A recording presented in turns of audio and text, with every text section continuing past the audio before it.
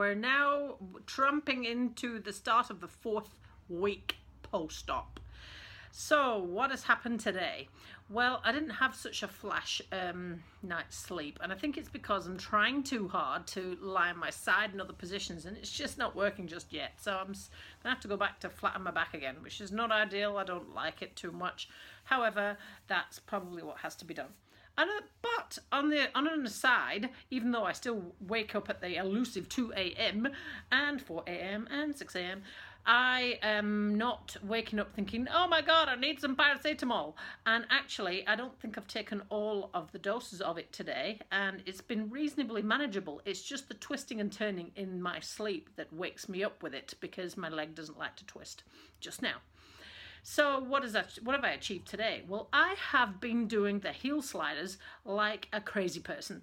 Every so often, I sit, go and do something else, come back, and I think I've done it 5 or 6 times. Now, I have not measured the flexion with the goniometer because I'm getting too obsessed with it, so I'm just going to leave it.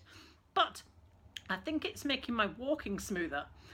Another piece of good news, I had to do the housework today, and I was able to change beds, do the hoovering, and clean the kitchen with less pauses for ice than I had the last time I tried this. And I actually thought those 3 things were going to take me all day long, but it hasn't, and I'm feeling pretty good. Apart from that though, there is something that I can now do with the leg that I'm feeling pretty chuffed about. Have a look. All right, I want to show you something that I have managed to achieve today. Are you ready?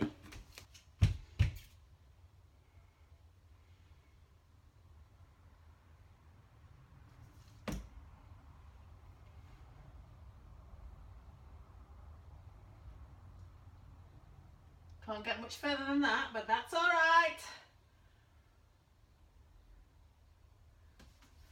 Now, I know that they're only wee baby squats. However, I've got to squat down until I feel the weight transfer.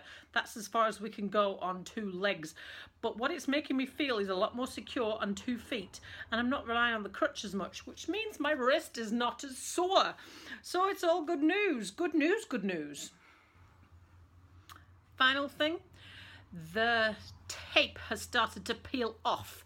Now, I thought this would happen because it's so tight over my knee, and I'm planning taking it off at the weekend, all being well. I have had the okay from the nurse and been told exactly which way I need to take it off. However, it started to peel off at the bottom and the top, and I've cut the bits that have peeled off, and the scar is looking pretty good and healing well. So I'll be able to show you that hopefully in a couple of days, and you'll be able to see what my cartoon scar looks like, and I'll be able to see whether it's exactly over the top of the other one or not. I think it actually is, which is the bonus. So all in all, not too bad a day.